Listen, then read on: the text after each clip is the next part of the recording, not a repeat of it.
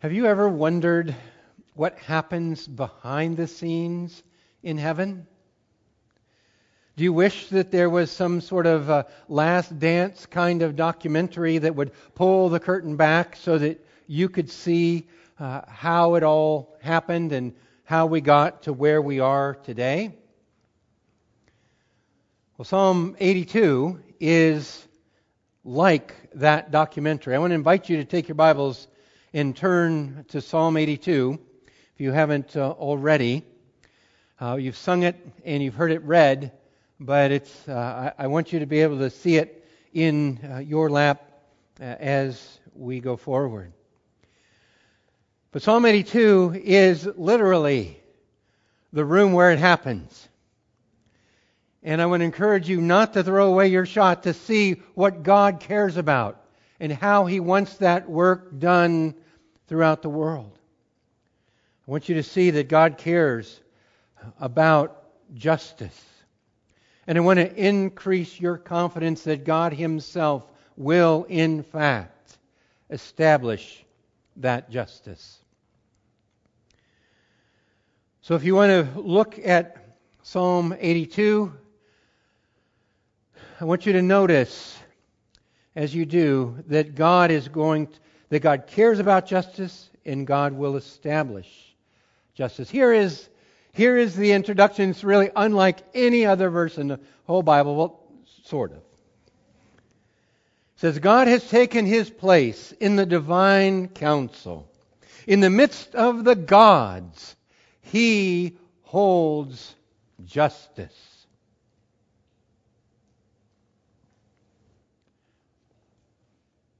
I want you just to look at that and let it sink in a little bit. God has taken His place in the divine council, or the council of the gods. In the midst of the gods, He holds judgment. Now, even as we get started here, I want you to recognize that this is an unusual place. This is the room where it happens.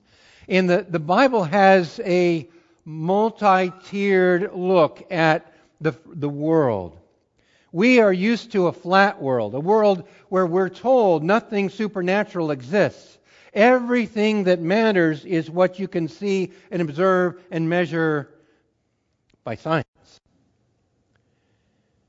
And yet here we have God in the council of the gods, or the divine council, holding forth. There are a few things that you need to know even before we begin. One of them is that the word that we use for God has a pretty wide range of meanings. I mean, sometimes it's used for kings, sometimes for mighty men, sometimes for spirits, sometimes for gods, little g, or demons, sometimes behind idols, and sometimes for God Himself. And so the word God, it can mean our God, Yahweh, Creator God, and it can mean spirit beings, or God, little g. And I probably will have to say God, little g, to make sure you know which one I'm talking about. Maybe I'll call them God's Junior, if you don't mind. But the thing you need to know about that is that these juniors are created, which places them in a completely different class than God Himself. That God, the God of the Bible, Yahweh, the God that created the heavens and the earth, is in a class by Himself. They are nothing compared to Him. Yet they are created spiritual beings. The Bible speaks of the gods of the nations. You'll read that sometimes, or household gods. And it uses this same word multiple ways. So even as I say that, I want you to make sure that you realize that I'm not trying to explain something that is not monotheistic. Okay? Christianity, like Judaism, is monotheistic, meaning we believe there's one God. And we do believe there's one God, creator of heaven and earth. And He created God's little g, or God's junior.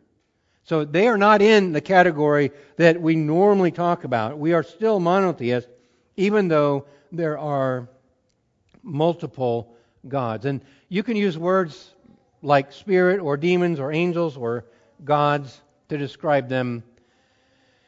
And the reality is they have only, they're real, they have power, and they have only as much leash as God grants them.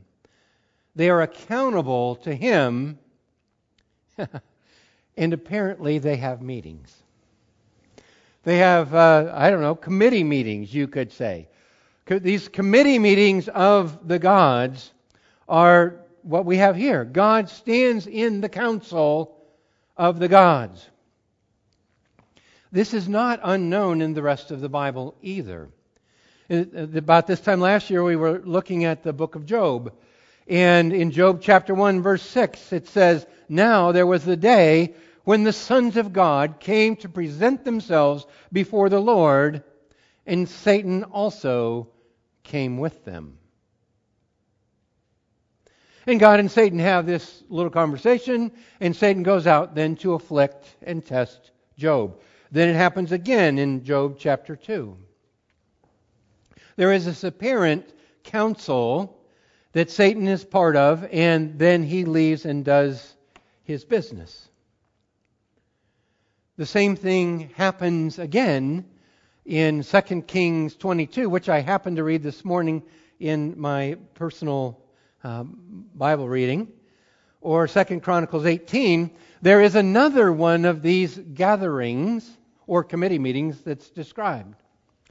And what God is doing here is God is going to execute judgment on Ahab. Ahab was a wicked king, and his time had come, and so God was having a committee meeting about what are we going to do with Ahab. And this is how it goes. Micaiah, who is a prophet, said, "Therefore hear the word of the Lord. I saw the Lord sitting on His throne, and all the hosts of heaven standing on His right hand and on His left. And the Lord said, Who will entice Ahab, the king of Israel, that he may go up and fall at Ramoth Gilead?" And one said one thing and one had another. See, it does sound like a committee meeting, doesn't it? They're just trying to talk over one another. Then a spirit came forward and stood before the Lord, saying, "I will entice him." And the Lord said to him, "By what means?" And he said, "I will go out and be a lying spirit in the mouth of all the prophets." And he said, "You are to entice him, and you shall succeed. Go out and do it." And so they had their committee meeting, they had their minutes, they had their to-do items after the meeting, and they went out and enticed Ahab. And sure enough, that's not the only unusual part of this story, because Ahab does go to battle, and he takes this to heart, and he says, "You know what? I don't want them to come after me." So the king of Judah wore his royal robes, and Ahab said, "I'm going to disguise myself like a regular soldier." And they marched out, and they were going to come against the king, and they realized, oh, he's the king of Judah. He's not the king of Israel. He's not Ahab. That's who we're after. So they backed away, it says. And then it adds, one guy got an itchy finger, and he pulled his arrow back in his bow, and he let it fly. And that one arrow that flew on that day went across the way and hit one soldier, happened to be Ahab, between his plates of armor, pierced him, and he bled to death in his chariot and died. What an accident. Except that we had this whole council explaining to us exactly how it was going to happen, you see. And so we have that kind of a thing in Psalm 82 also. We have this council that has been at work in the affairs of God that is talking about the way the world is going. Now, I want you to realize a couple things. That this is describing, I think, the room where it happens, where the spiritual powers are affecting the way that things are happening throughout the world. And that I believe is the way that the Bible, particularly the Old Testament, describes how things work. That there is Yahweh, God, there are spiritual beings that are behind prompting, deceiving, coercing leaders throughout the world to do in the world what God wants done, what needs to be done. And so there is this sort of nexus or intersection between the spiritual powers and the earthly powers. Because if you think about it, these God's little g, they got nothing. I'm just going to tell you, they got nothing. They're just spirits. And how are they going to do anything? They're probably not going to do anything unless they can get people doing their thing. Unless they can somehow, like a puppeteer, perhaps, get people doing their business. And if you think about that, that's really how it worked with Satan and Job in Job chapters 1 and 2. Because they had this council, this committee meeting. Satan went out to test Job. But what did he do?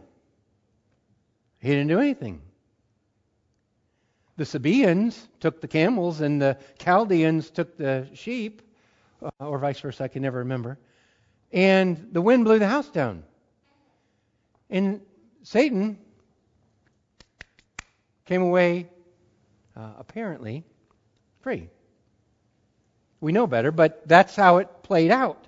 And I think that's how it's going to play out here, is that God is holding counsel with these God's little g, and they have been out in the world and will return out in the world, and they are working injustice. They are manipulating or directing or coercing or whatever word you want to use. They are doing that with the powers that be to wreak havoc on the world. And then there's one other thing about verse 1 I want you to notice, and that is that God is standing. God is standing in the council. That is simply, I think, to indicate that what God is about to say is really important. God is not making a mere suggestion. God is about to hold forth on something that is really close to His heart. And to add emphasis, He tells us that God is standing to deliver this verdict, like the foreman of a jury might stand to tell what the jury has decided. And so what is this important message? This is it. It comes in the form of a question. How long will you judge unjustly and show partiality to the wicked? Selah. God is standing to accuse these other God's little g of judging unjustly and working injustice throughout the world and being partial in their judgment in favor of the wicked.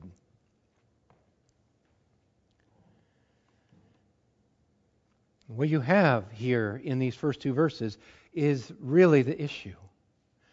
And you can think about it like a documentary. Here we are in the room where it happens, and God is talking to these gods, and the assumption being that they are going to work this injustice and partiality out throughout the world, and God is saying that's enough.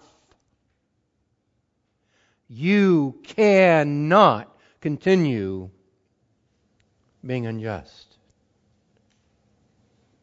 And God tells them that as a warning, I think, then to whatever people may execute that injustice, and certainly then to us who are watching the documentary.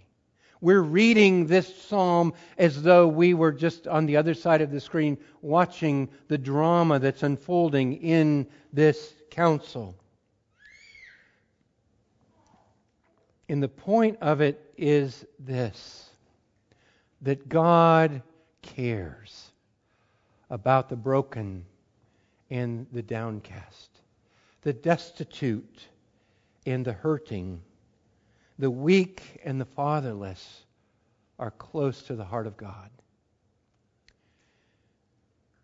And if you don't get anything else out of this morning, I want you to get that God cares for the poor and the weak. That is His singular message. And it seems to me that if the people of God are watching this documentary and they hear the heart of God come across to say God cares about justice and impartiality, God wants you to rescue the needy, that it seems to me that the people of God who hear that need to let that register with them. That God is a God of justice and compassion, and we must care about what He has to say when He reveals His heart. And again, don't get lost in the context as though this were some woo-woo mystical spirit powwow. This is God Himself telling us what He cares about. And we are hearing the heart of God as He stands to deliver it in the council.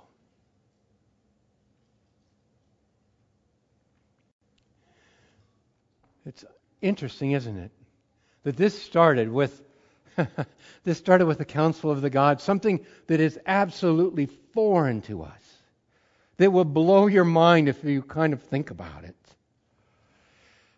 But that it lands when you see the words of God. It lands with Him talking to us about His concern for justice. And while nothing could be more foreign than the council, nothing could be more relevant to 2021 than justice. We have heard little else in the past year in the news besides the very thing that God cares about here. Don't let that get lost on you. Don't think that somehow that what God cares about is different than the concerns of the world. Now, it's manifest in all kinds of different political ways. But what God cares about here is the right thing being done for those who are disadvantaged, weak, and fatherless. Let's take a look at who these people are here in verse 3. It says, "Give justice to the weak and the fatherless. Maintain the right of the afflicted and the destitute. Rescue the weak and the needy. Deliver them from the hand of the wicked. They have neither knowledge nor understanding. They walk about in darkness. All the foundations of the earth are shaken." And so as you look at who these people are, I want you to notice what the text says about them. Give justice to the weak and the fatherless. Maintain the right of the afflicted and the destitute. Rescue the weak and the needy. And those are the adjectives: weak, needy, fatherless, afflicted, destitute. And it's as though God doesn't care how they got there. We are not talking about necessarily the source of their misfortune, because some of it may be fatherlessness, some of it may be generational poverty, some of it may be any number of things. But God simply wants to say what's on His heart, to say, give them justice. Maintain their rights. And the phrase maintain the right is simply do what is righteous. Do what is right by them. What's right by them may be a handout, but it may not be a handout. It may be very complicated. And it may not be something you can simply delegate to a legislator or to somebody else. Because these people are somehow disadvantaged, in multiple ways disadvantaged. And God is communicating in Psalm 82 that they are close to His heart.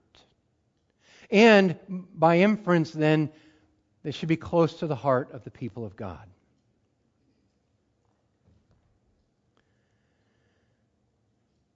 The other thing I think you need to notice there is the words, and I've already mentioned a couple: justice and maintain the right, and then rescue and deliver.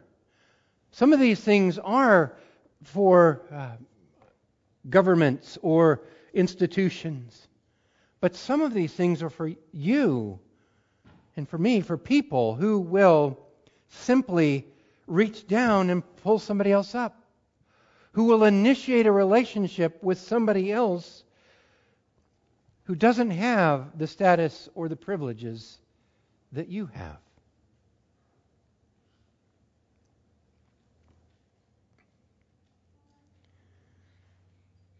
I think it's very easy for us to get lost when, as soon as, in fact, I'm just certain that there's at least one person here that misunderstands what I mean about justice.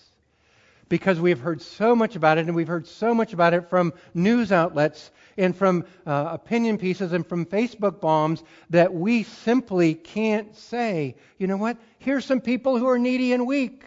Here's some people who are fathers and need your help. And you are not partisan. You are the people of God. Get out of your partisan trenches. You are the people of God. Care about what God cares about, not what your party cares about. So that you can give justice and care about the fatherless and the afflicted and the destitute and the weak and the needy. And sometimes it's caring about how policies are carried out. Sometimes it is simply initiating a relationship that is not partial. And by partiality here, what the Bible generally means when it talks about partiality, which is God's accusation against those gods, is that you look on the outside of someone and you make your decision about whether they can do you any favors or not. And you help those people that can do you favors, and you don't help the people who can't do you favors. And that's partiality. And that's what God is condemning here. And so I want to invite you as the people of God to do better than we've done. To recognize that it is our responsibility as exiles and strangers in this world, not as political party members, to take care of other people who are broken and hurting and oppressed and distressed and downcast. And I don't think it matters how they got there. But God calls His people here to follow His heart, to care for those who are in need. And I do want to say before I leave this how proud I am of our church. Because there are so many people, and I can name names, but I don't want to embarrass anybody, who have initiated relationships with people who really can't help them back, who have initiated to do exactly what's here in this text, to take care of people who are fatherless, who have initiated to do exactly what's here and take care of the destitute. And they've taken initiative to do that, and there's no hope of being paid back. In fact, there's no guarantee that the person they're reaching to will sometime rise up and get better. But simply because they belong to Jesus, they are reaching out. And they are loving people who may not ever love them back. And they're doing it over and over and over. And that to me is the heart of God that He is expressing in verses 1 and 2. Condemning the gods because they don't have that heart, because they're animating political and national powers that don't have that heart. But we're seeing it in the documentary so that we do reflect the heart of God. So that we can see what God really cares about. Then as you look at those people, it describes the effect that this injustice has on them. They have no understanding or knowledge there in verse 5. They walk about in darkness. I don't know if you've ever been on the receiving end of injustice. If you've been hit by something you don't like, and you're just like, where did that come from? Because it's a lawsuit or it's some accusation or some slanderous remark and you don't know where it came, and it just sends you reeling. That's what he's describing. People don't know where it came from. They walk about in darkness. They don't know if they're going to bump into the next problem or not. And he describes that in hopes that we'll have compassion on them. And then he says, the very foundations of the earth are shaken. When you are the victim of injustice, when you are being treated wrongfully, nothing seems stable, nothing seems safe. Anything can give way at any moment. It feels that way. And he wants us to know that that's the case and that he cares very deeply about it.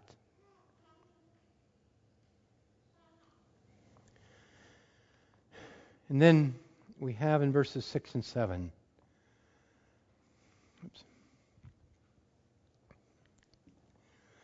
We have the statement where God says, "You are gods, the sons of the Most High, all of you. Nevertheless, like men you shall die and fall like any prince." And God is now accusing them and condemning. This is the condemnation of the council. This is where God, He stood up and asked the question, how long are you going to keep being unjust and show partiality to the wicked? Now He says, all right, I've had enough. And He says, you are all gods, sons of the Most High, all of you. And He reminds them of their status and their privilege. He reminds them that they were created, in a sense, immortal. And then He renders His judgment. Verse 7, like men you shall die. That tells me that this council is not just merely made up of men. It's made up of these spirit beings. And the curse on them, the condemnation for them, is that they're going to die. Because they have treated the world without justice. Like men you shall die. This is the harshest punishment He could mete out. And you will fall like any prince. They are cursed like humans. The very death that threatens the human race is the very death now that threatens the council. And this is an introduction to what we have in the book of Revelation, where there is a lake of fire and Satan and all his hordes are cast into the lake of fire. I think that's what this is talking about. This future home of all injustice. You will die like men and fall like any prince.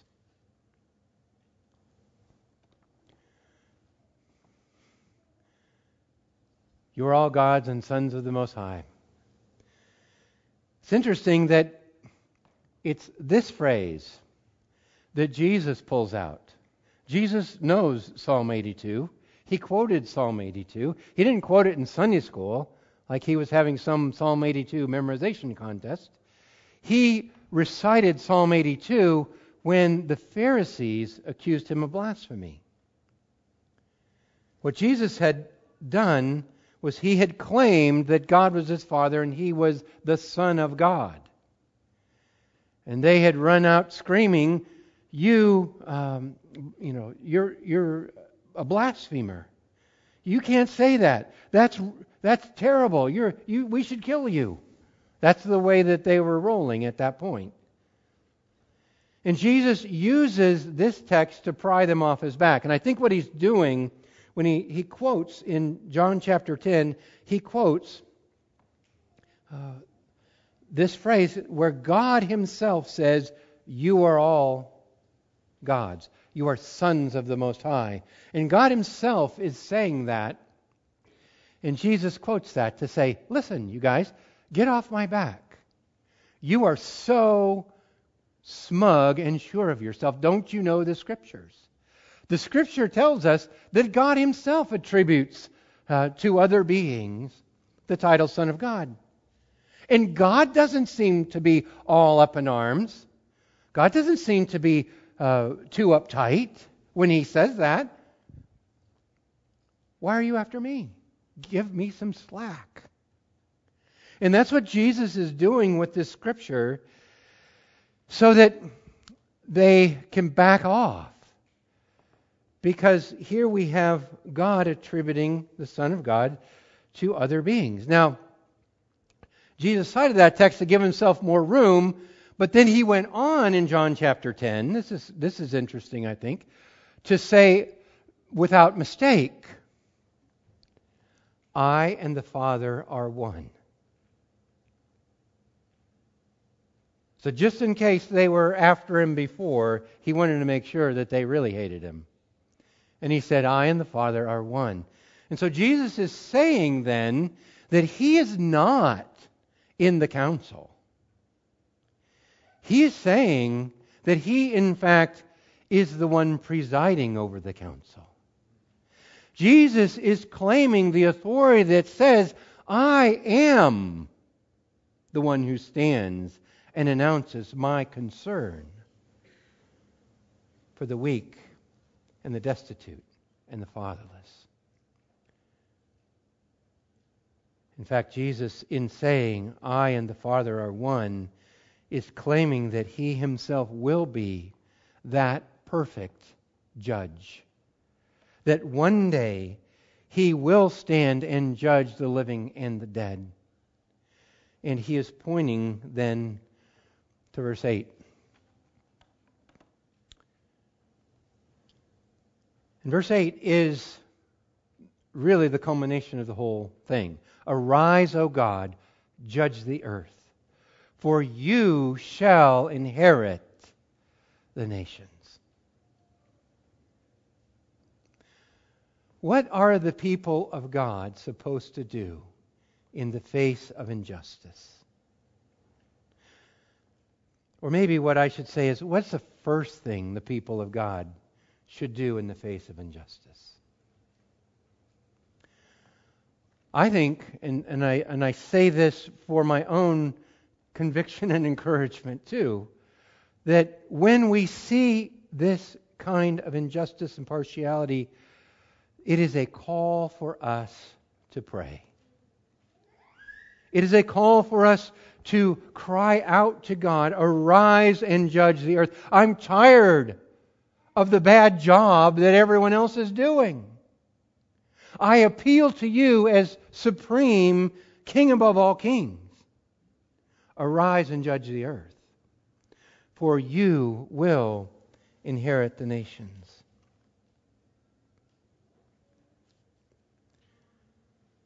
When you hear the call of God's heart, like we did in verse 2, it is an invitation for us to pray. We must cry out to Him. For you, it says, will inherit the earth. Frankly, I think that's a weak translation. You will inherit the earth, like, well, if you wait long enough, somebody's going to die and you're going to get what's coming to you. The sense of the word there is not that. The sense of the word is simply that God is the rightful owner of the earth. He is its rightful judge. Get with the program. That's basically the prayer. You are the righteous judge. Is this a call for him to exercise that right? To stop letting it be done so poorly? And when God finally exercises his right as God over the nations, justice will be complete. This is, by the way, the Christian prayer. Our Father who art in heaven, hallowed be thy name. Thy kingdom come. That's what we're praying for. Thy will be done on earth as it is in heaven. And just like the Lord's Prayer is a, yes, your kingdom come. It's a future-oriented prayer, but it's also, isn't it, a present tense prayer. Your will be done right now. So is this. We hear God in the assembly of the gods say, I care about justice. And I care about partiality. Pull somebody up and establish a relationship with somebody who can't help you back for the name of Jesus. And do it now. Don't just wait and say, I believe that there's pie in the sky by and by and I'm going to be fine. That's not what He's calling us to. He's calling us to right now reflect His heart. And to hang on as we do to that glorious Christian hope that ultimate justice and ultimate peace and ultimate rightness will come when God holds forth as judge. We work for it now, and we confidently wait for it in the future.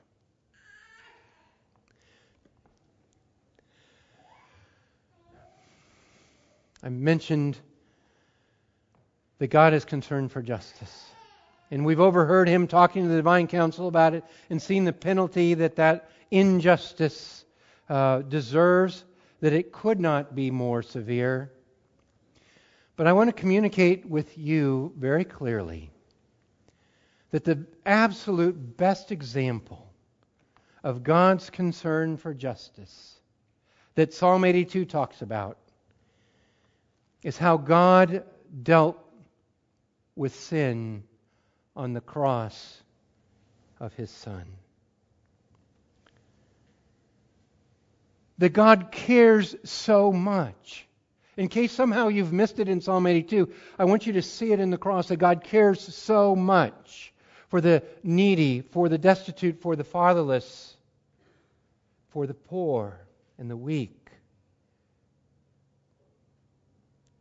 for just treatment for them to have righteous and right dealings,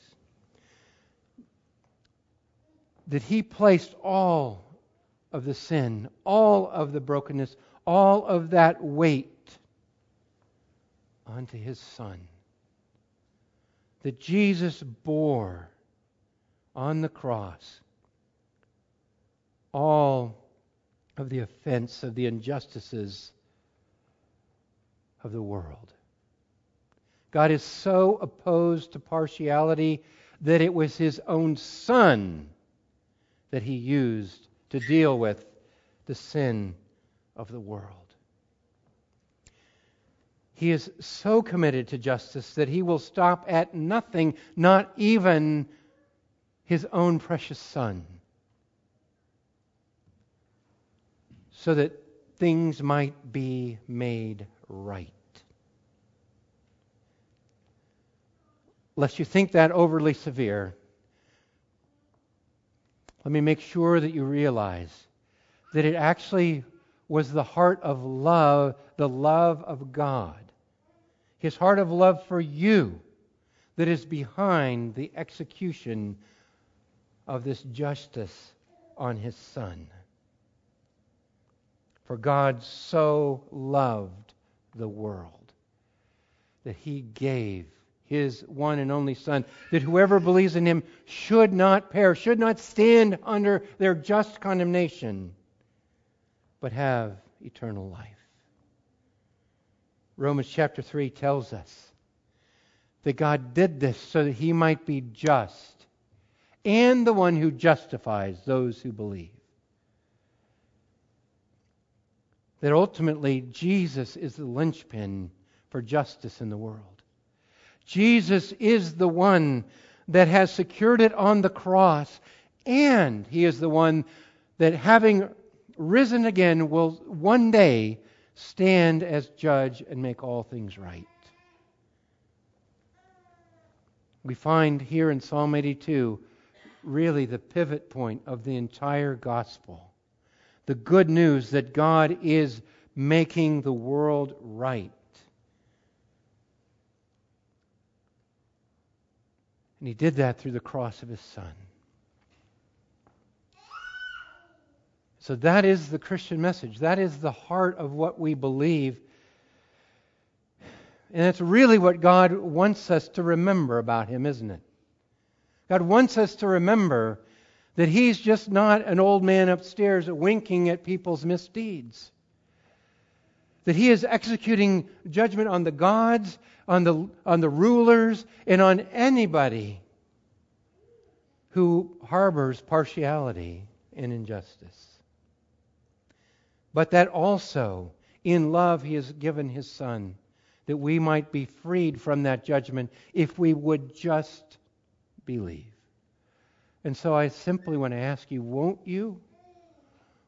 you appeal to Jesus as Savior so you do not have to appeal to Him as Judge?